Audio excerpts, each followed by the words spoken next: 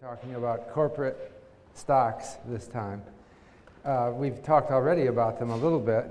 We talked about how people would set up a corporation and then divide it up into shares, and then the company grows and more shares are issued, and some people sell their shares.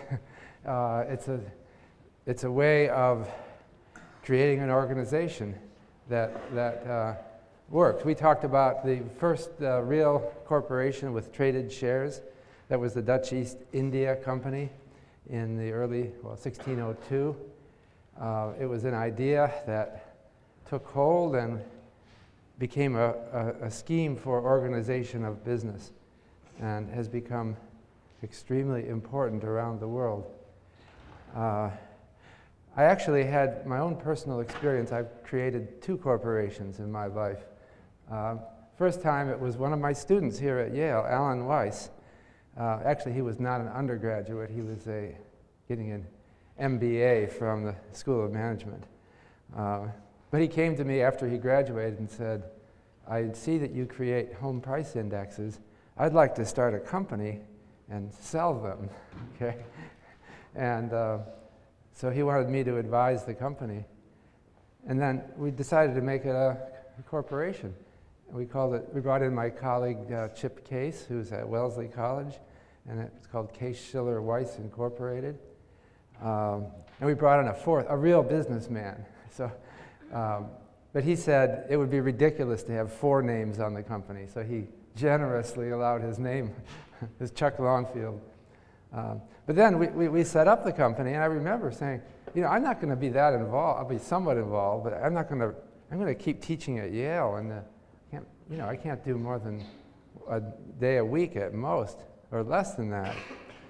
So we had to decide how many shares we got. All right? The only guy who gave it money was the businessman. So that's how you do it. He put money into the company. The rest of us just agreed to put in time. So the question is, how do we divide up the company? Who gets how many shares? The businessman put in money. I'm putting in time. How do we do that? And I know I'm not going to put in as much time as Alan Weiss, who's actually running the company. But you know what we did? We just divided it 4 ways. And we set it up. And it's not a big company, but I'm saying it's because from my own personal experience, having done this. We sold it, that was 1991. We sold it in 2002 to Fiserv, Inc. And at that time, we had 12 employees. It never got that big. But then later on, S&P bought the indexes. And we have the home price indexes called the S&P Case-Shiller indexes, which are now they're quoted a lot. So it was a success. It didn't get really big, but it was a success. One thing that I learned from this experience is an appreciation for lawyers, okay? Because I had never phoned a company before. I didn't know what kind of things would happen. It just all, incidentally, in dividing up the company, I think it was just fairness. That we thought we'll all make our own contribution in our own way. We can't decide who's more important. But honestly, I didn't really care about the money. For me, it was just a new experience. It was kind of like we could all be in this together if we're all trying to make money and making something big. So it was just kind of a story for me that made it in a little bit of an adventure. I was in it for the fun of it because I really don't feel like I need any money. I mean, I have a job, right? I don't aspire to a mansion or anything like that. But we just did it. It was fun. The reason why I appreciated lawyers is that they seemed to anticipate all of our conflicts. And they wrote things. We had a corporate charter, a long document, but it actually made sense because we did get into some conflicts. And this is what happens in a company. Somebody isn't working as hard as somebody else, and then some resentment develops. So what do? The salve is more shares, okay? If one guy is doing more than another, it gets brought up at the board meeting, and someone says, well, let's give this guy more. It's called a bonus, right? So we kind of discovered the wisdom of this system. And I think a lot of people around the world have discovered it, and that's why corporations are such an important component of our economy. So that's just my own personal story, but I wanted to talk about big and important corporations, not mine. But first I wanted to give you some sense of perspective on how important corporations are. Corporate stock, okay, as traded on stock markets. So I have data here from the World Bank, and that's the website. You can get all the countries of the world from it if you want. And the latest data they have is 2008. And for various countries of the world here, they have, or various regions of the world, they have the value of the stock markets, of the listed stocks in those countries, in trillions of US dollars. And they also have, that's this column, the trillions of dollars, they also have the fraction of GDP represented by the stock markets in that country. So you can see that the biggest stock market in the world is the United States. So it's 11.7 trillion in 2008, according to the World Bank. Second biggest is the Euro area, 5 trillion. And UK is very big because the United Kingdom was very early to become a financial center, and it's enormous financial center now. The interesting thing, though, is as a fraction of GDP. Now, people are confused by when we talk about fraction of GDP because it's 1 year's GDP we're talking about. We're comparing a stock with a flow, a stock of wealth in the stock market, dividing that by 1 year's GDP. So it shows here that the United States stock market in 2008 was worth almost a year's GDP. And it was higher than any other, at least other major country. Again, this is a symbol of capitalism, all the value. If you want to invest in stocks anywhere you live in the world, you're going to probably come to the United States because it's much higher than, I mean, you could do Asia and the Pacific, 3 trillion, but US is almost 4 times as large. And that's because of the long history. This is a capitalist country. And as I was saying, the New York corporate law of 1811 kind of got this ball rolling. And so it has led the world on that. But I think if we look at this chart again in 10 or 20 years, it's going to look different because stock markets are growing around the world as a form of organization for enterprise. So these numbers are on the rest of the world are all going up, and we'll see more and more value elsewhere. I think this is, and the reason is because it works. The system coordinates the activity of, it allows people to work together, and it allows them to avoid conflicts and motivate people to work and get things done. And it creates wealth, and people like that. And so it seems like something that was learned.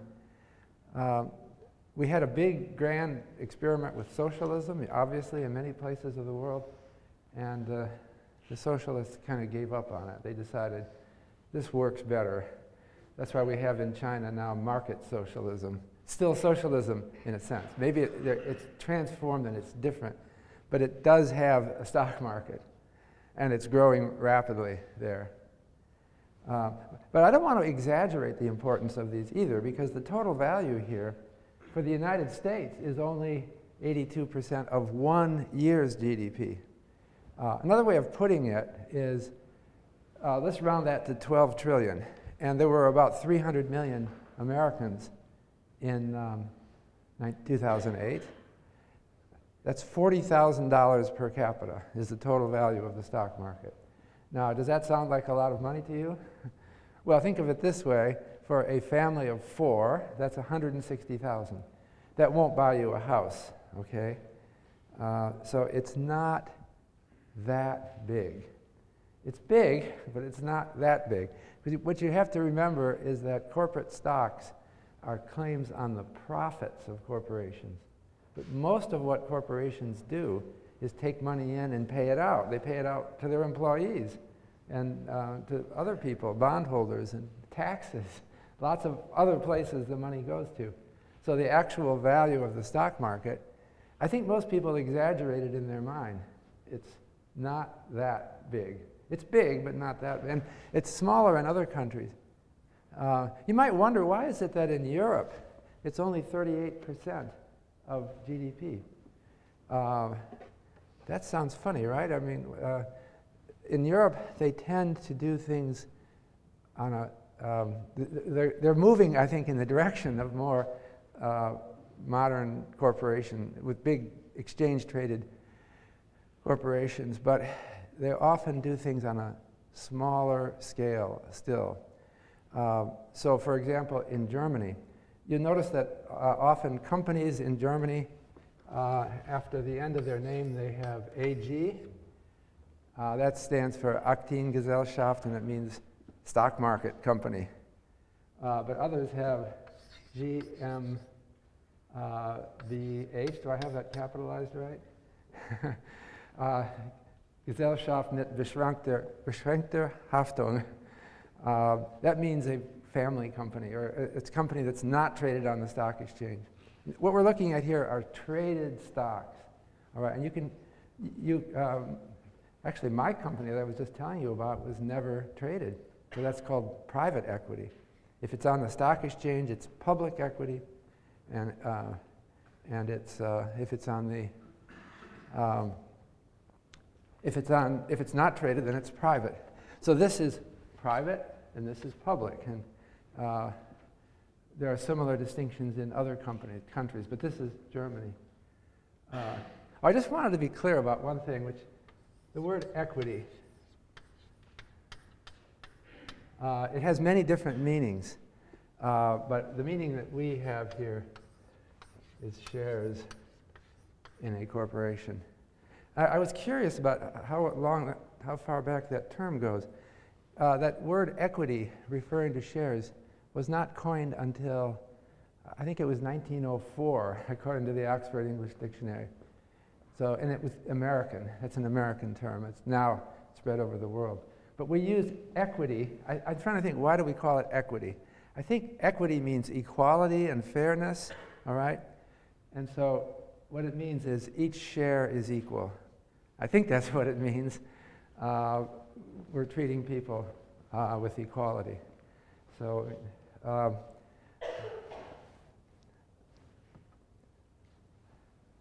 so that's what we have, an equitable division of profits among owners of a corporation. By the way, I was making the comparison. I said the value of shares in the United States is $40,000 per capita, and it must be much less in Europe, like $20,000 or less of traded stocks. I just want to compare that with houses. I said 160,000 would be the share of a family of four in that value of the U.S. stock market. Actually, it is quite clear that the value of houses in the United States is greater than the value of the stock market. According to the Federal Reserve, the total value of houses in the United States in 2010 was 18 trillion. That's quite a bit higher than the value of the stock market. Incidentally, the Federal Reserve estimates the total assets of households in the United States, and in 2010, that was 69 trillion.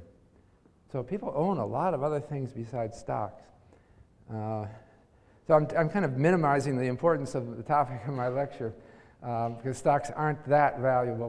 We couldn't solve the poverty problem by redistributing the stocks among all the people. Suppose we did that, all right? Suppose we said, let's grab all of the stocks away from the wealthy people and let's just share them equally among the whole people. So some poor family would get $160,000. One time only, right? Remember, one time only. It's a stock. It's not a per year amount. So, you know, would that lift them out of poverty? Not if you have to live the rest of your life on $160,000. You'd still be in poverty. So the solution to poverty is not redistributing stocks. I think the solution to poverty is instead making these markets work better so that we produce more. Okay, so I'm going to talk about stocks and the different kinds of stocks and the laws of the stock market here today. And then I'm going to come at the end with a couple of examples of companies. I have an example of Xerox and Microsoft, both high-flying companies in their days.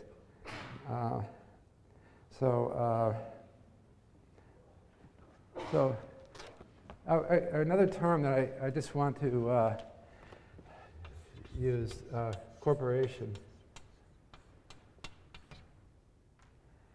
Corporation comes from the Latin corpus, meaning body.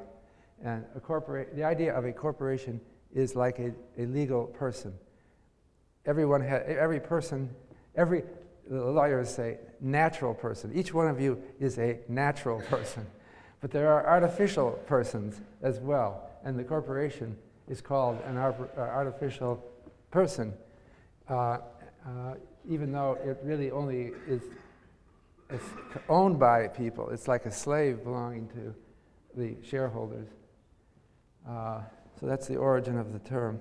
Actually, corporations go back to ancient Rome, where they were called publicani.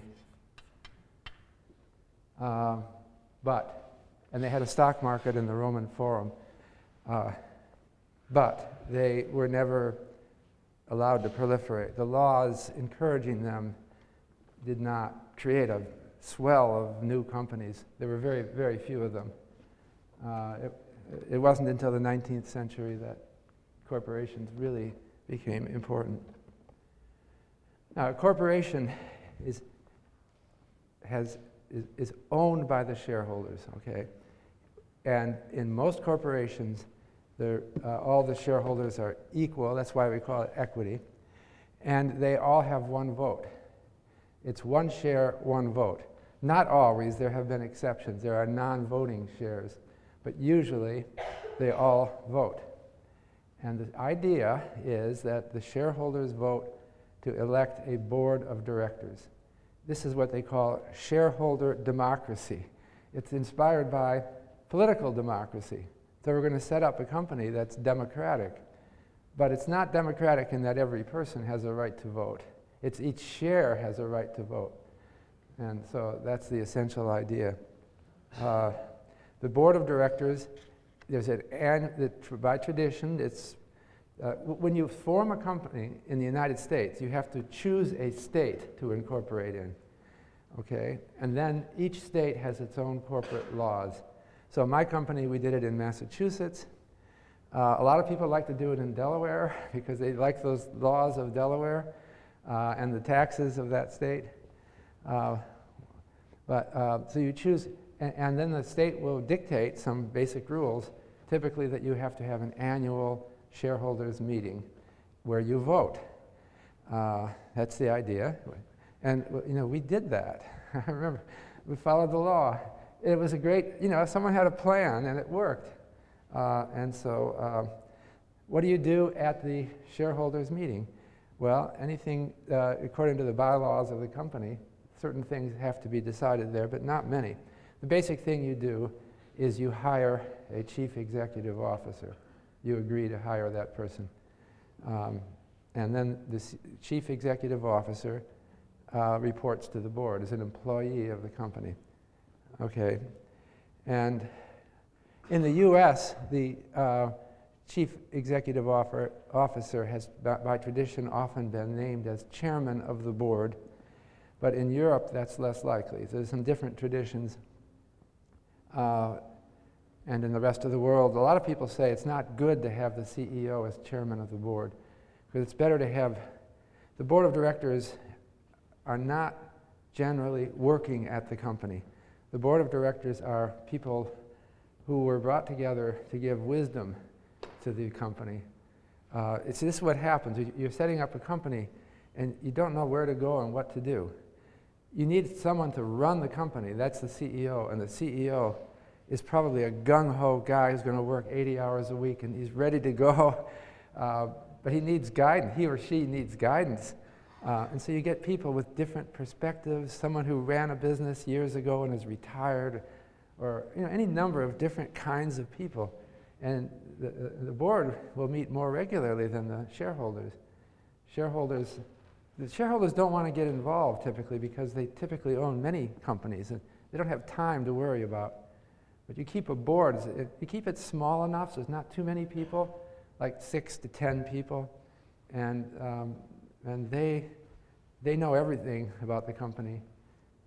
They're privy to all the information, and they talk to each other at regular meetings, and they call each other up on weekends, and it's part of the concept of a director that you just take responsibility for this company. You don't run it, but you're responsible for it.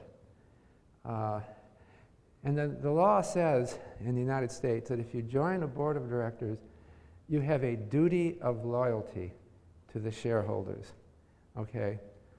That you were elected by the shareholders to be on the board, and you have a duty. You may not own any shares in the company. Typically, you don't. And the board of directors is typically paid only, a member of the board is paid some token amount of money. You wonder why people do it. They often do it just to kind of stay involved and keep themselves learning. But they can make substantial money, but they're not the owners of the company. They don't get rich by it. They're the kind of wise people that were brought in to just, this is you join the board, you're taking on a responsibility. You're not taking on a massive responsibility. You only meet, minimum maybe of 4 times a year. You'll be on phone calls, but you have some responsibility for the company. And some people like that. And they kind of sense that, well, I'm a productive part of society. I have this company. I'll learn all about it and think about it in a broader perspective. And so that seems to work. This sort of organization seems to work really well. And you know what will happen? The board will be talking informally among themselves, and they'll say, is this CEO really doing a good job? And they think about it. So I want to just sort of ask around with our customers, and what do they think? And so someone might say, we could just get a new CEO, let's do it. And then the guy's out immediately if they vote at the board meeting. And this is a structure that keeps companies really good. In one of the previous semesters, I had Carl Icahn come, who is a notorious board breaker. Well, he comes in, his career, he told our class here that he likes to buy enough shares in a company to get himself on the board. And he loves to go and show up at board meetings. He buys companies where there's relatively ineffective boards, and the board is not really paying attention. They're kind of lazy. And he comes in and he makes shocking statements like, fire the CEO right now. This guy's a loser. And the board gets all upset because they kind of like the guy and it's cozy. But Icahn says, I can do it. I go in there and I lay it all out. And maybe take a few meetings. I can bring them around and get the company straightened out. So this is shareholder democracy, how it works well. Not everyone agrees with Carl Icahn's interpretation. He's a controversial guy. But now another thing I want to say, there are basically 2 kinds of corporations. There's for-profit and non-profit. I've been talking about for-profit, and all these people listed as owning, all these people listed I had on the screen as listed shares are for-profit, okay? That means they have shareholders. There's another kind of corporation which is called non-profit, and we're standing in one right now. It's called Yale University. It's a non-profit corporation, and it has a board of directors. They call it the corporation. They meet regularly. It's like other corporations, but there are no shareholders. So how can that be? Who owns Yale? Well, it's a person. Yale University, like other universities, is a legal person. And its rights are defined by law, and the profits go back to Yale and accumulate there and are spent for a cause, namely education and research. So the board of directors of Yale has a different purpose. They don't have any duty of loyalty to shareholders because there are no shareholders. I mean, we could call you shareholders, I guess, if you're students here, but that's not what you're called, and you don't have any rights to the profits. Profits are spent for good causes. So you kind of wonder, well, those two sound very different, don't they? Because a for-profit is trying to make money, and the nonprofit is doing something for a cause. That seems totally different. But they're not always totally different, because a lot of what happens in corporations is determined by kind of the sociology or the organizational structure. So if you have a board of directors, you know, some people serve on multiple boards. They'll be on Yale University, and they'll be on some other company, for profit. But they probably, the same person, they probably behave kind of similarly in both places. So oddly enough, for-profit and non-profit don't often mean that much. We're going to come back to nonprofits later in this semester. But I'm really talking about for-profit. Now that sounds kind of selfish, right, in a sense. I kind of like well, a lot of us like nonprofits better. They have a different cachet in our society. I was talking to Peter Tufano, who's a professor at Harvard Business School, who set up a non-profit company called Doorways to Dreams. That's the name of his company. There's a website, search on Doorways to Dreams. And it's all about finance for the poor and the less represented people. And he said setting up a nonprofit was the greatest thing he ever did because it opens doors for him. He walks in and says, I'm running a nonprofit to benefit poor people in the United States, getting their financial things in order. He said, everyone respects me, and you know, if I say I'm trying to make a profit, they're skeptical. We have one professor in our econ department, Dean Carlin, who's set up a big nonprofit at Yale. So but it's kind of rare. Anyway, I'm talking here today about, his is called Innovations for Poverty Action. And just last night, I had a door-to-door, to my surprise, I had a young Yale freshman come by asking me to donate here in New Haven. There's no donations to, I guess Yale gets donations. It's all ambiguous, but private companies don't get donations generally. All right, the value of a share in the company is equal to the total value of the company divided by the number of shares. Okay, so the market cap of a company is equal to the value per share times the number of shares. Market cap is short for market capitalization, and that is the value of the company.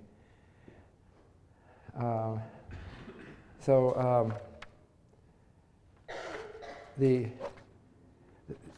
key thing you have to know about a company is how many shares are there, and how many shares do I have? Right? Maybe I'm repeating myself, but if there's a million shares outstanding and I own 1,000 shares, then I own 1/1000th of everything the company owns, because I own after their debts. And so, but if there's 10 million shares and I own 1,000 shares, then I own only 1/10,000th. So you have to know the number of shares. The number of shares that you own is meaningless unless you know the total number of shares in the company. And all the different shares are treated equally. If they pay out any money to one shareholder, they've got to pay it out to all the other shareholders in proportion to the number of shares Now, companies issue dividends. A dividend is paid to shareholders when the board of directors decides to do it.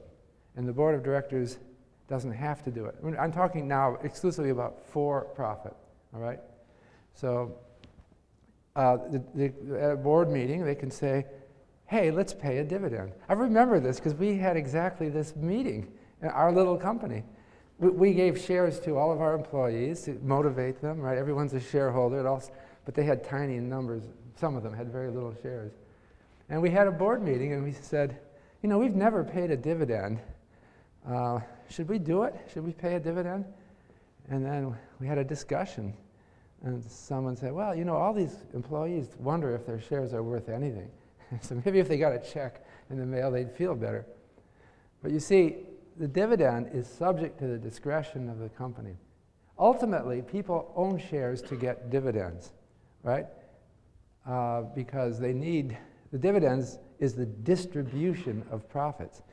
If a company never distributed dividends, it would be like a nonprofit, right?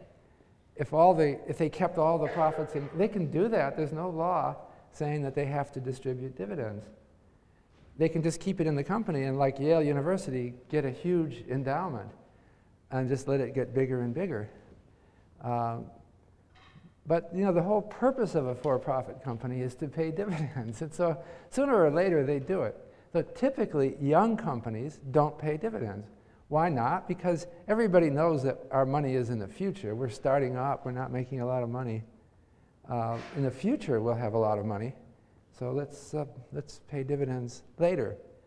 For example, Microsoft, that I'm going to describe, went through decades without ever paying a dividend. They just kept plowing it back into the company. Now, if you knew that they would never pay a dividend, then you wouldn't want to own Microsoft shares, but you'd think, well, eventually they're going to. And so that's why you own the company. But this is a very common misunderstanding. A lot of people think that you buy stocks because the price will go up, okay?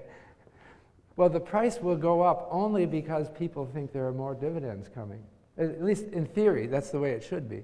The price ought to be, and we'll question this later, but it ought to be the present value of expected future dividends. And so the true value of a company is entirely in the dividends. It seems a little funny because you think, well, the board of directors doesn't have to pay a dividend. And they could just get nasty and never pay it out. But remember, you elect the board of directors. And so if you're frustrated that our company is accumulating lots of money and it's not paying it out, I want the money, right? So I'm not going to vote for this board. I'll put Carl Icahn on or someone else. Pay it out. And then that's what happens. They start paying it out. When they pay out a dividend, the share price falls generally, right? Very simple. Why would the share price fall when they pay out a dividend? Well, because the company is worth less. They had this money and they paid it out. So it should fall by the amount they paid out divided by the number of shares, right? And companies do that routinely. When they declare a dividend, the price falls. That's called the ex-dividend price. And they show it in newspaper. Well, they don't do it. They used to show it in newspapers. Now it would be on the website. They put a little X by the stock price on the day after a dividend is paid to tell you that the price decline that you just saw is not anything to worry about. It doesn't mean there's bad news about the company. It just means they just paid a dividend. So the price routinely goes down by the amount of the dividend. It doesn't mean anything. Some stockbrokers have tried to alarm investors about dividend payment dates and mislead them. And some stockbrokers would say, why don't you buy the stock right now? Because if you buy it right now, you'll get a dividend. They're going to pay a dividend in 3 days. Hurry up and buy it, and you'll get the dividend. That's called selling dividends, and it's considered unethical for a broker ever to tell you that. Because, you know, it really doesn't matter. Because if you buy it later, you won't get the dividend, but you'll get the share cheaper. And it all comes out to about the same. So it doesn't, you don't have to worry about dividend payment dates because the stock price jumps down right after a dividend. So it doesn't matter whether you, except maybe some second order effects, it doesn't matter whether you buy before or after a dividend.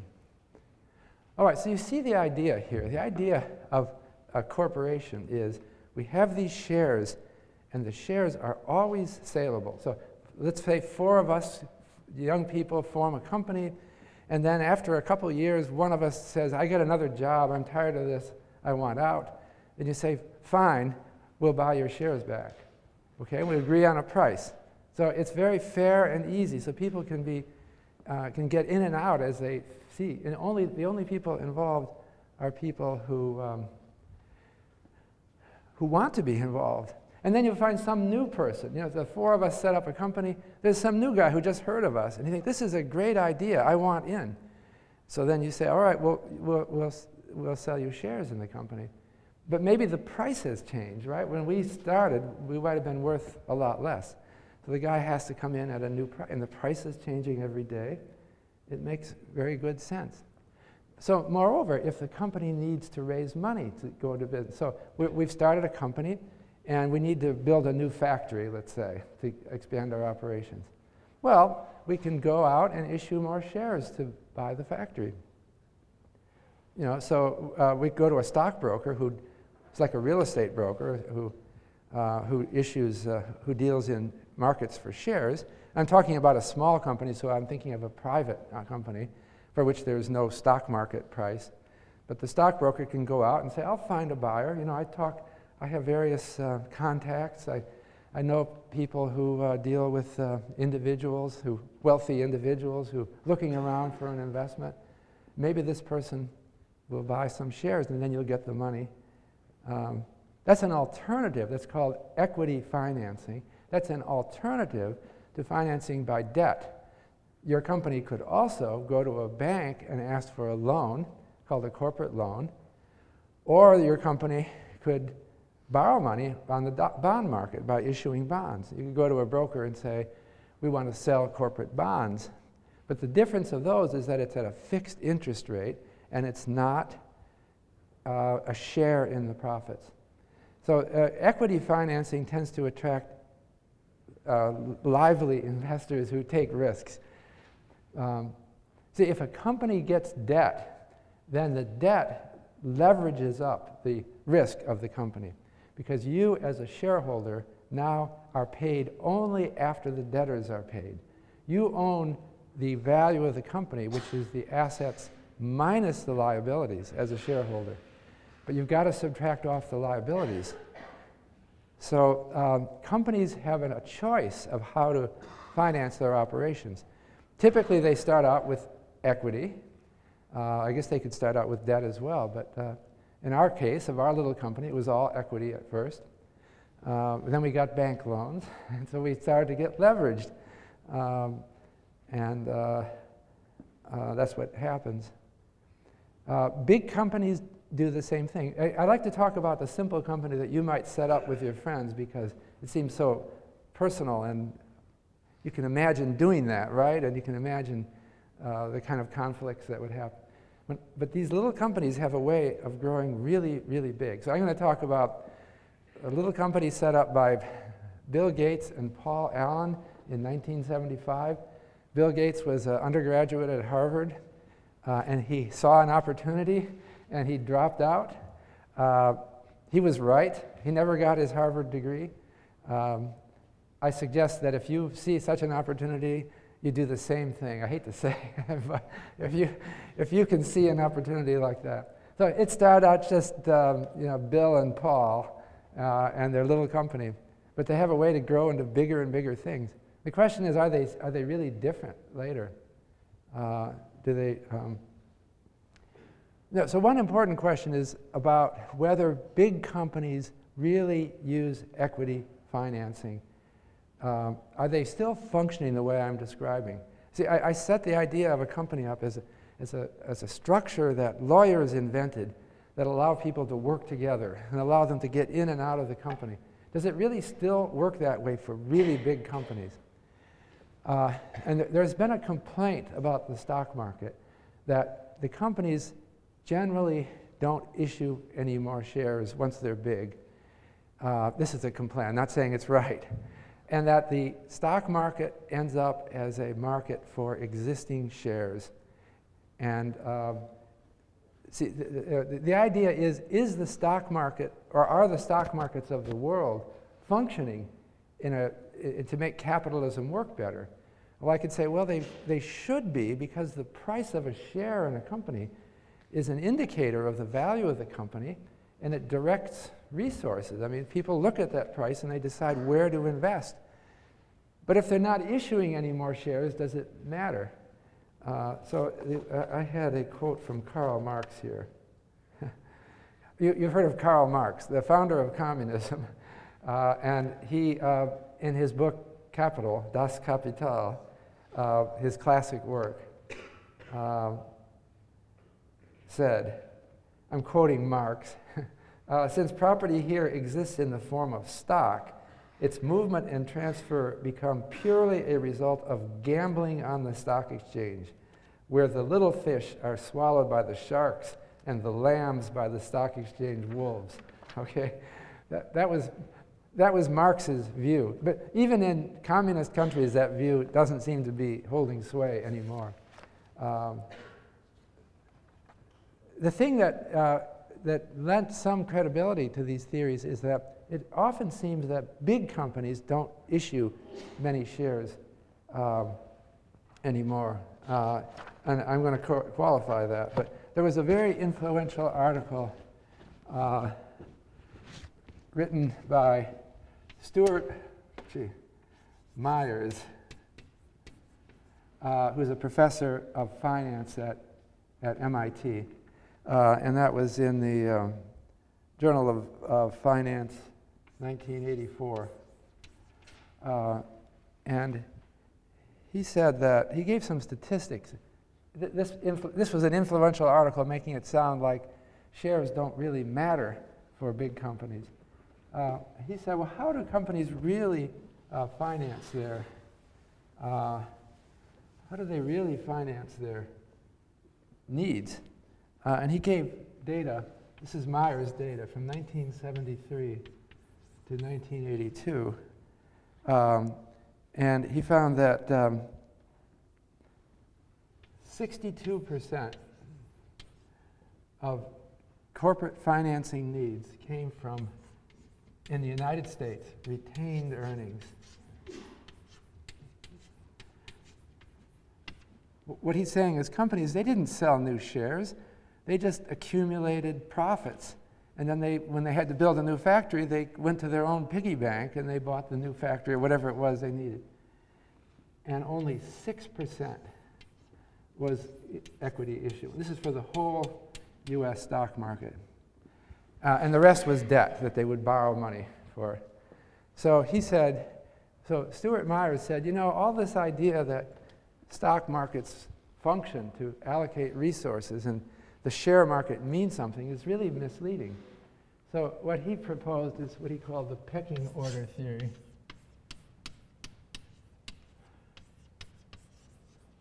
What he meant is companies really don't want to issue new shares. They just don't want to do it. You know, we own this company. We're not letting more people in. So what they first do is they just try to save their own money. This is Myers' explanation. Companies save money, and when they have money, they spend it on expanding. And then that's the highest on the pecking order. They like that the best.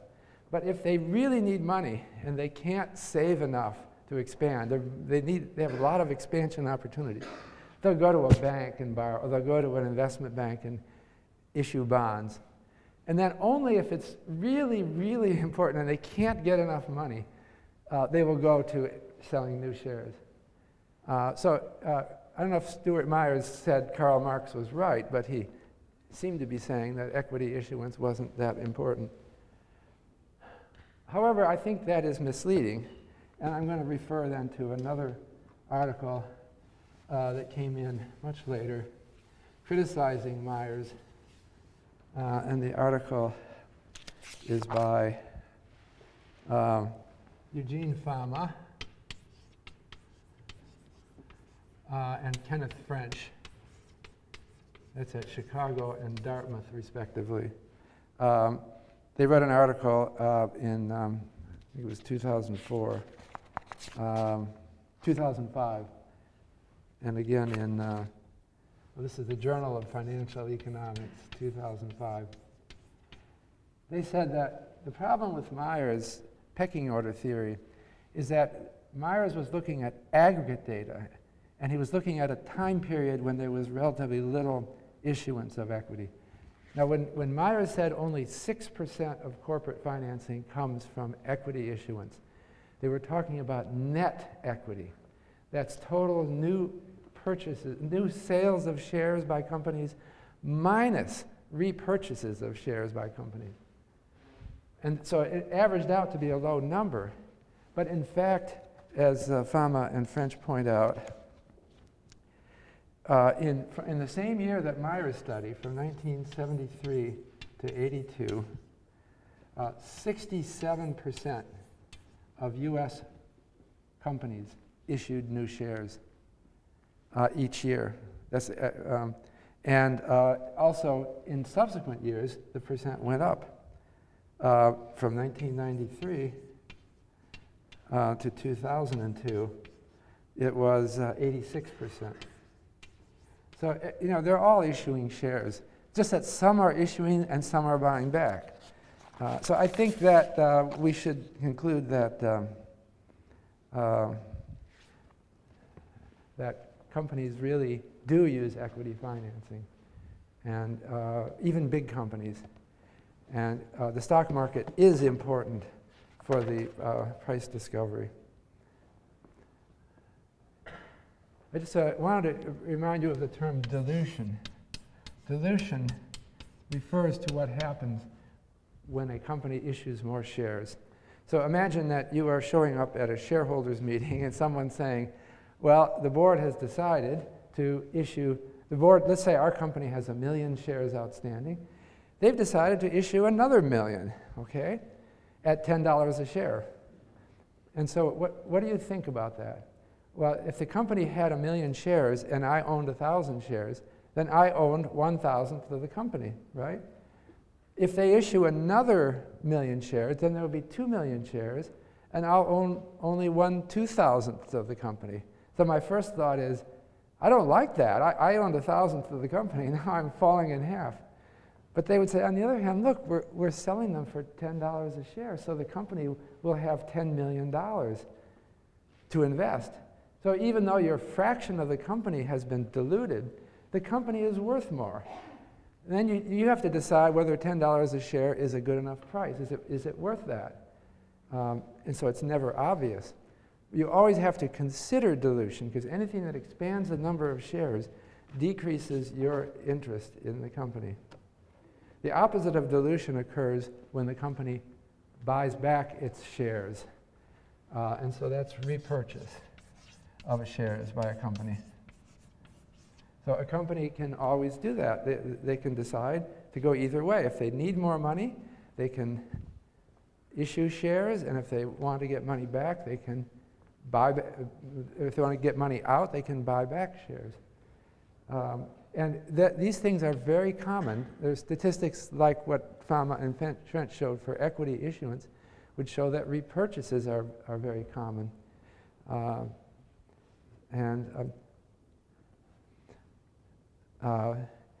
It happens all the time. So the market, that's what makes the stock market so active.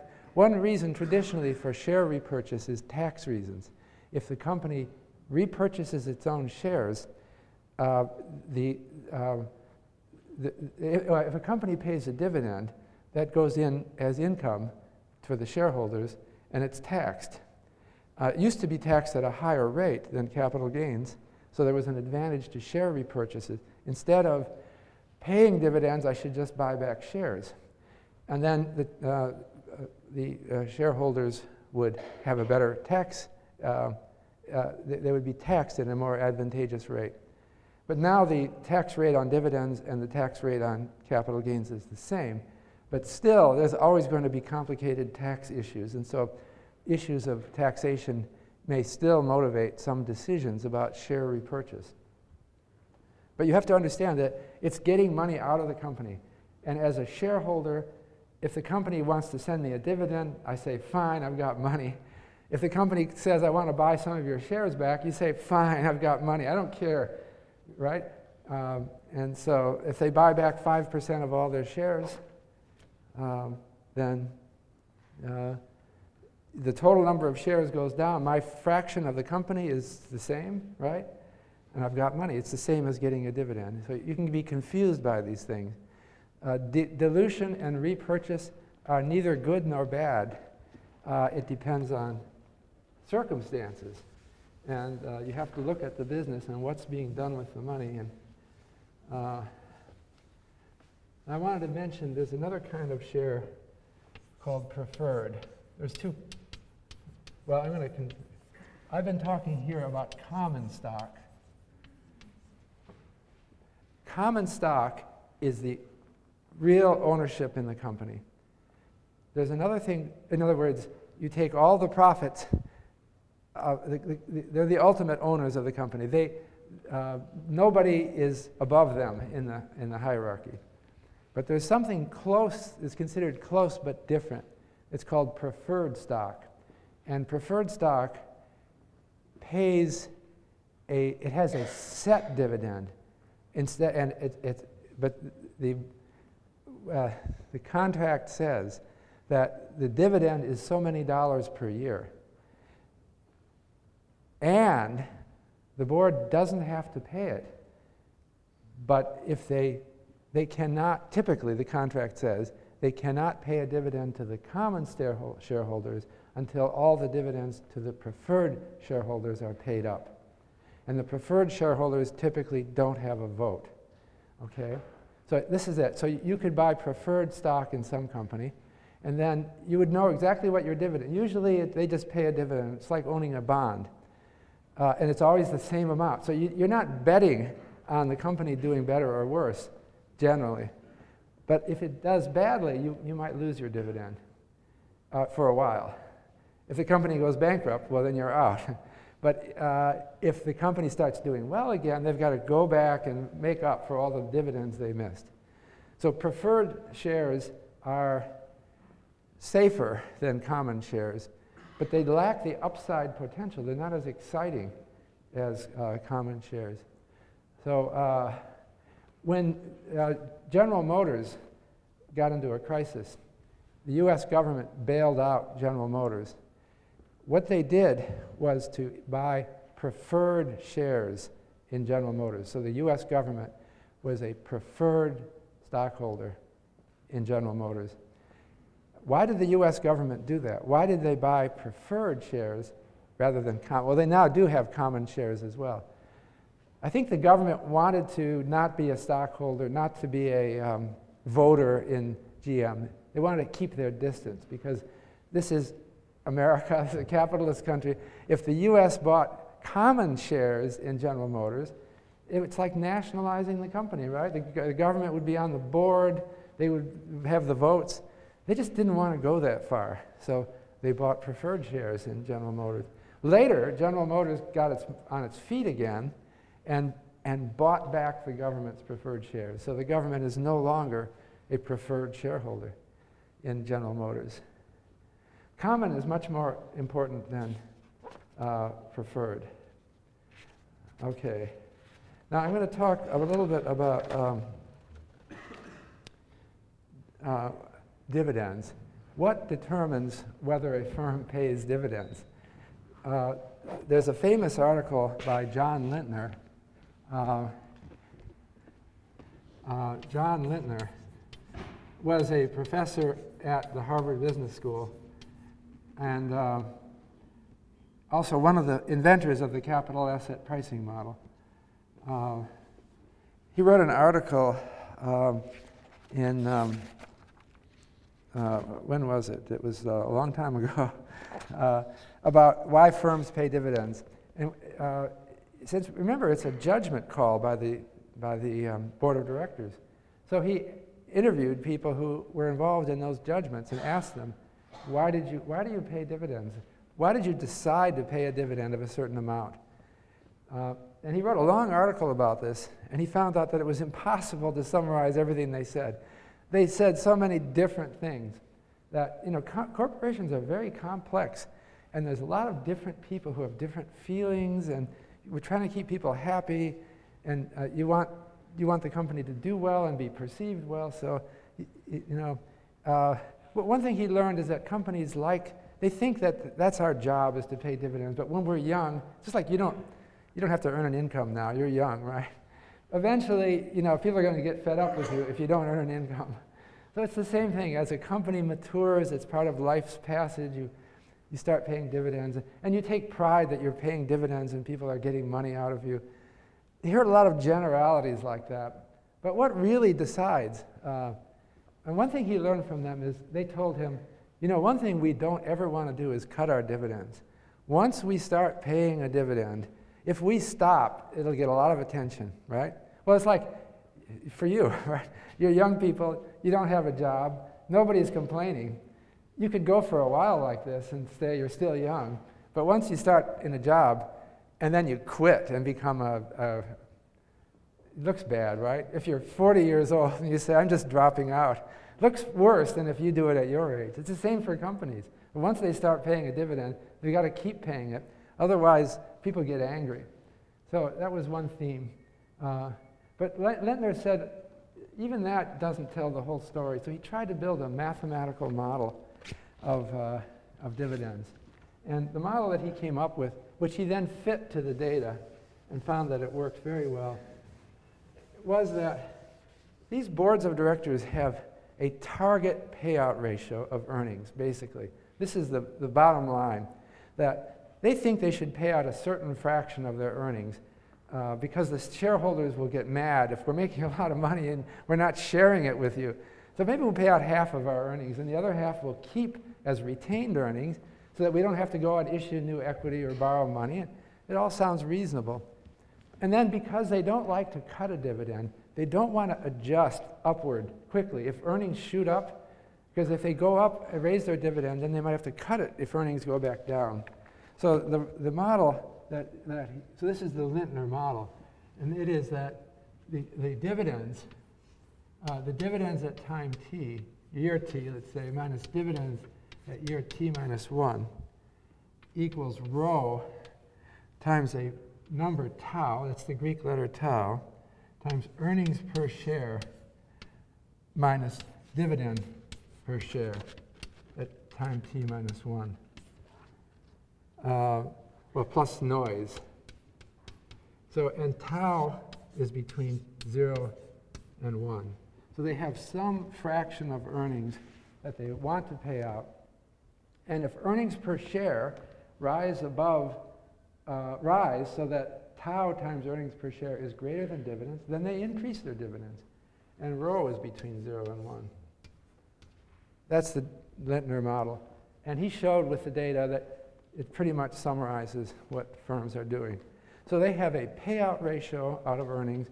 They think that the payout ratio has been declining over the last century. It used to be typically 60, 70%. In 1900, shareholders were impatient with companies. They wanted to see the money. But they let them keep 30 to 40%. But now, we become more and more believers in the stock market, and we allow companies to do better things. I said I would talk about some examples. So examples of specific companies. So let me get back to my slides here. I wanted to start with Xerox. Xerox Corporation. You heard of it? You heard of Xerox? It's still there. It exists. Xerox Corporation was founded in 1906, I think. Yeah, 1906. It wasn't called Xerox. It was called the Haloid Photographic Company. And they produced photographic equipment. But they had a big impetus forward when they met Chester Carlson, who was an inventor. And what Chester Carlson invented was a copying machine that used plain paper.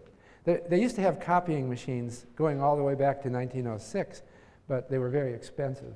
It would cost you, to get a copy of something, a photographic copy, it cost you maybe $1 a page. It was extremely expensive for that time. But what Carlson invented was a dry copier. It used to be that what they had to do was take a photograph of the document that you wanted a copy of, and then process it through the different chemicals that they use. It comes out wet and you have to hang it out. That was expensive and inconvenient. But they did have copying machines. They just didn't work very well. But he invented this process that you could take any paper and put it through, plain paper, and it would come out hot and dry and cheap. So Xerox became an overnight success because they had a patent on Carlson's thing.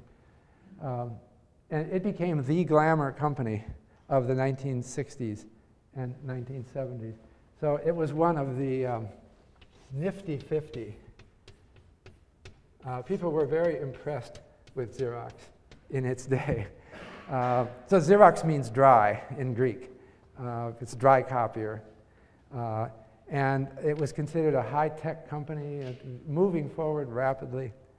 But then it suffered a problem. Do you know what the problem was? It was doing really well until sometime in the 1990s when another invention came. And it wasn't Xerox's, it's called digital copying machines, where they would scan in, the machine would have like a computer that would scan in the document and then produce a copy. And it had a lot of advantages over the Xerox copier. So the company almost went under. So I have, what I got here is the balance sheet from Xerox company. And this comes from a website, sec.gov. And I got this from the 10Q report. Xerox is a public company, not a private company. It's traded on stock exchanges. So US law says any public company must file a quarterly report with the Securities and Exchange Commission, and they put it up on their website. This is the website. So any public company's balance sheet is on the web, and it's there updated every 3 months. And I've got a couple of them here. I've got 1999 and 2010. In my little company, Case Shiller Weiss Incorporated, it was not public. So our balance sheet was never up there on the sec.gov. That's one of the disadvantages, many people say, of becoming public. If you start out as a private company, then you want to get listed on the stock exchange. That's called going public. When you go public, the SEC is on your back, and you say, you now have to file those quarterly balance sheets. So this is what I've got. So this is Xerox, and it's all up there on sec.gov. And I've got it for 1999. This was right at the time when they were really in trouble because the digital revolution was killing Xerox. I just wanted to show a balance sheet of a company because there's two sides to the balance sheet. There's assets and liabilities. Assets are things the company owns. Liabilities are debts the company has. So this is one side of the balance sheet, but I've got it for 2 years. And everything is in millions. So Xerox had $126 million in cash in 1999, and they picked up. The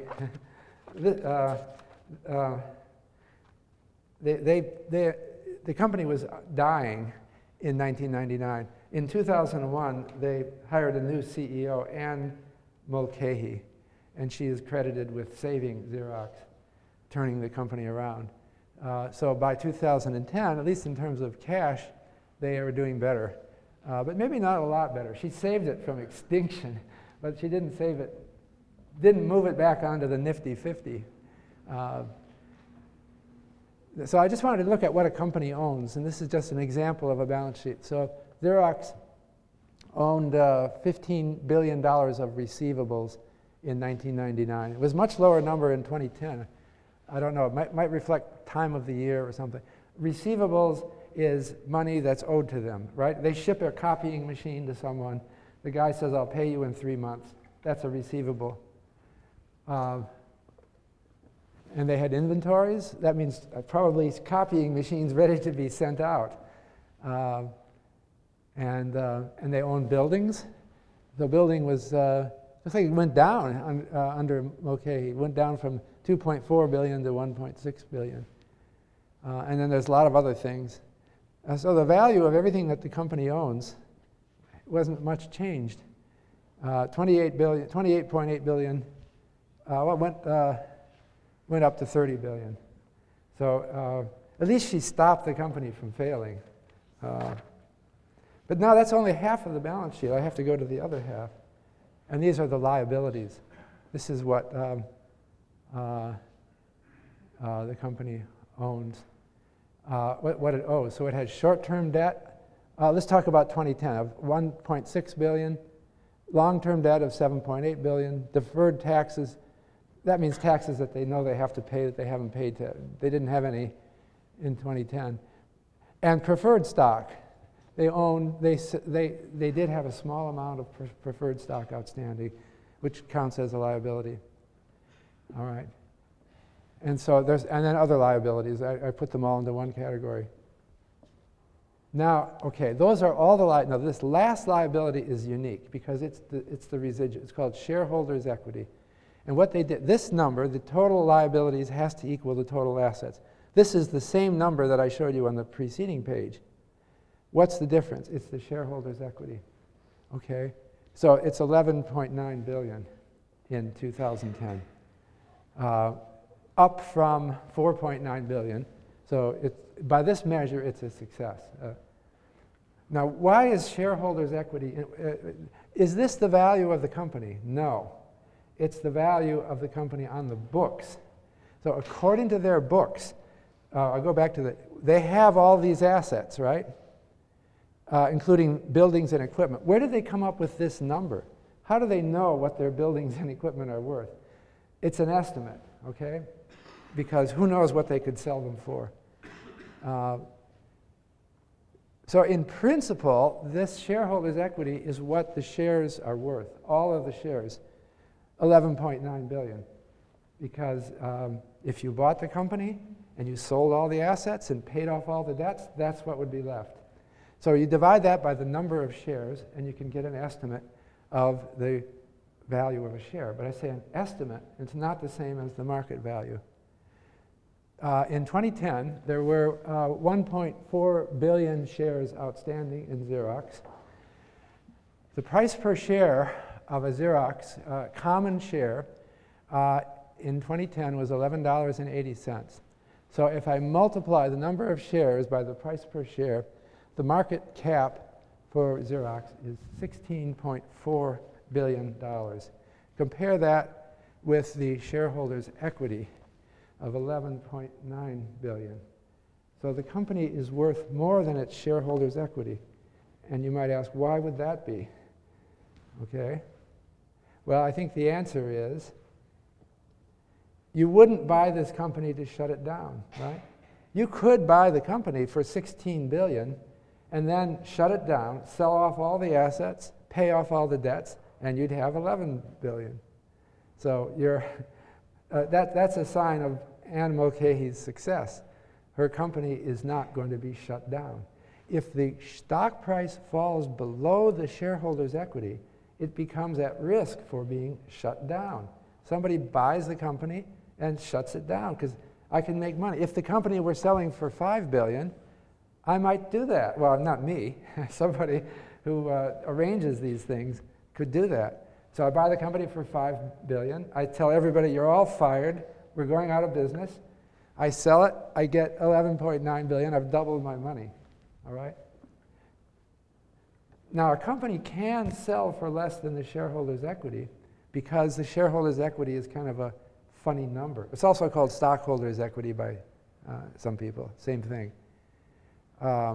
It's a funny number because it involves all kinds of estimates. And you really try to sell that real estate for what it says here, you might find problems. So the value, the market cap can fall below, the market capitalization can fall below shareholders' equity, but probably not too far below. And this is what worries boards and CEOs. They watch their stock price every day, and they've got in their mind that shareholders' equity. And if the stock is falling below that, then they're in danger of liquidation. So they worry. And that's why every morning, if you are a CEO, you don't realize it, if you're a CEO of a public company, you will be watching your market cap every day and comparing that with shareholders' equity. So Xerox is an example of a company that's doing all right now. I'll show you its price.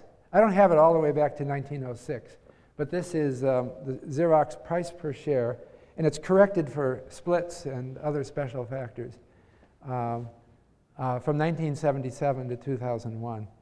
And you can see the incredible crash they took after digital copying came in.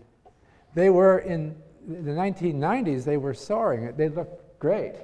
They must have been doing something right. But they had their heyday, and it's over. So Anne Mulcahy came in when the company was utterly collapsing. And I guess she's a success because it's not its former self. It's limping along. I wanted to tell you now about Microsoft. So that was founded in 1975 by two people your age, I guess. And as of 2000, it had assets totaling $52 billion. And in the last 10 years, it's almost doubled it. So its assets are $92 billion. What does it own? Well, it has cash of about $4 or $5 billion. Short-term investments, a lot of short-term investments. $37 billion of short-term investments. This is a company that's doing well. It's not on the end of its life. And it has property. They have this nice campus in Redmond, Washington. They call it a campus. It's fun place. It's anyway, it's not that expensive. It's only, all their real estate now is only about $8 billion, and that's all of their computers and equipment. And then they own stock. They don't just own, this is really different from, Xerox doesn't own any stock. They're trying to limp by. They're trying to get back in stride. Maybe they have gotten back in stride. But they've got $10 billion in the stock market, other companies they own. So they own all sorts of stuff. This is a company that didn't pay a dividend until recently. And it's, Bill Gates and Paul Allen were still there running it. And maybe there's a little bit of truth in this pecking order model. They just wanted to save their own money. And they thought their shareholders would understand that Microsoft is doing so well. Are you really expecting us to pay your dividend out? We have all these opportunities. So we'll keep the money. And people had enough faith in these guys to let them do it. So by this account, the total assets of the company were $92 billion. But we have to look at liabilities. Remember, the shareholders' equity subtracts off liabilities. So here are their liabilities. They have some income taxes that have to be paid, but this is just, it's only $1 billion. That's like small change, right? It's because of some timing effects. Accounts payable, this is some money that they owe. They do owe money because every company delays paying their bills for a little while anyway, so they have something.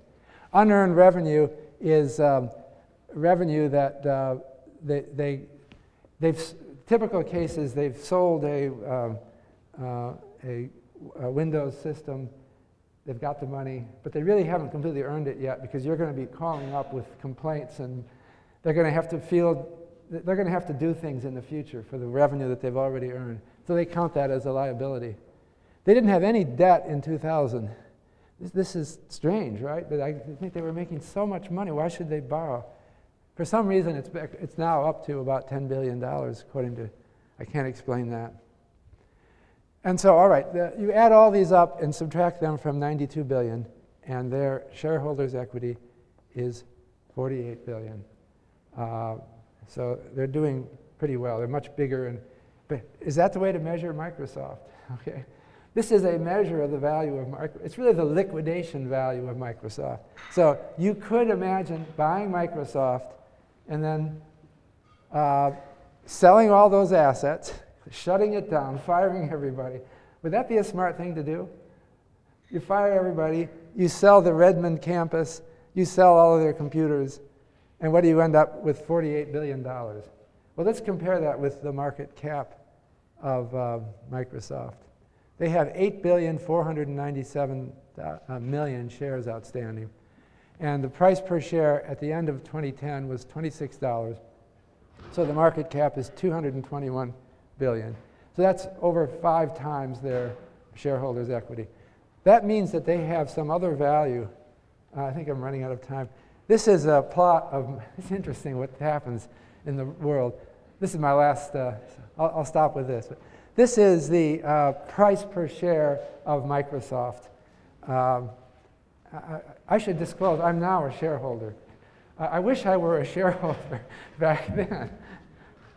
Nobody believed it. This only goes back to '86, but the company, maybe it was private. I forget when it went public, so we don't have prices. But then we have prices in '86. It really had a run until 2000. And then something broke with Microsoft as well. It looks a little bit like Xerox, doesn't it? I think it was the end of the high-tech bubble. This was a bubble in tech prices, and Microsoft rode the bubble. But it's still doing very well. It's just not going up lately. Anyway, this is an example. We're going to talk about real estate. The other asset class that I mentioned is even bigger than the stock market in our next lecture on Wednesday.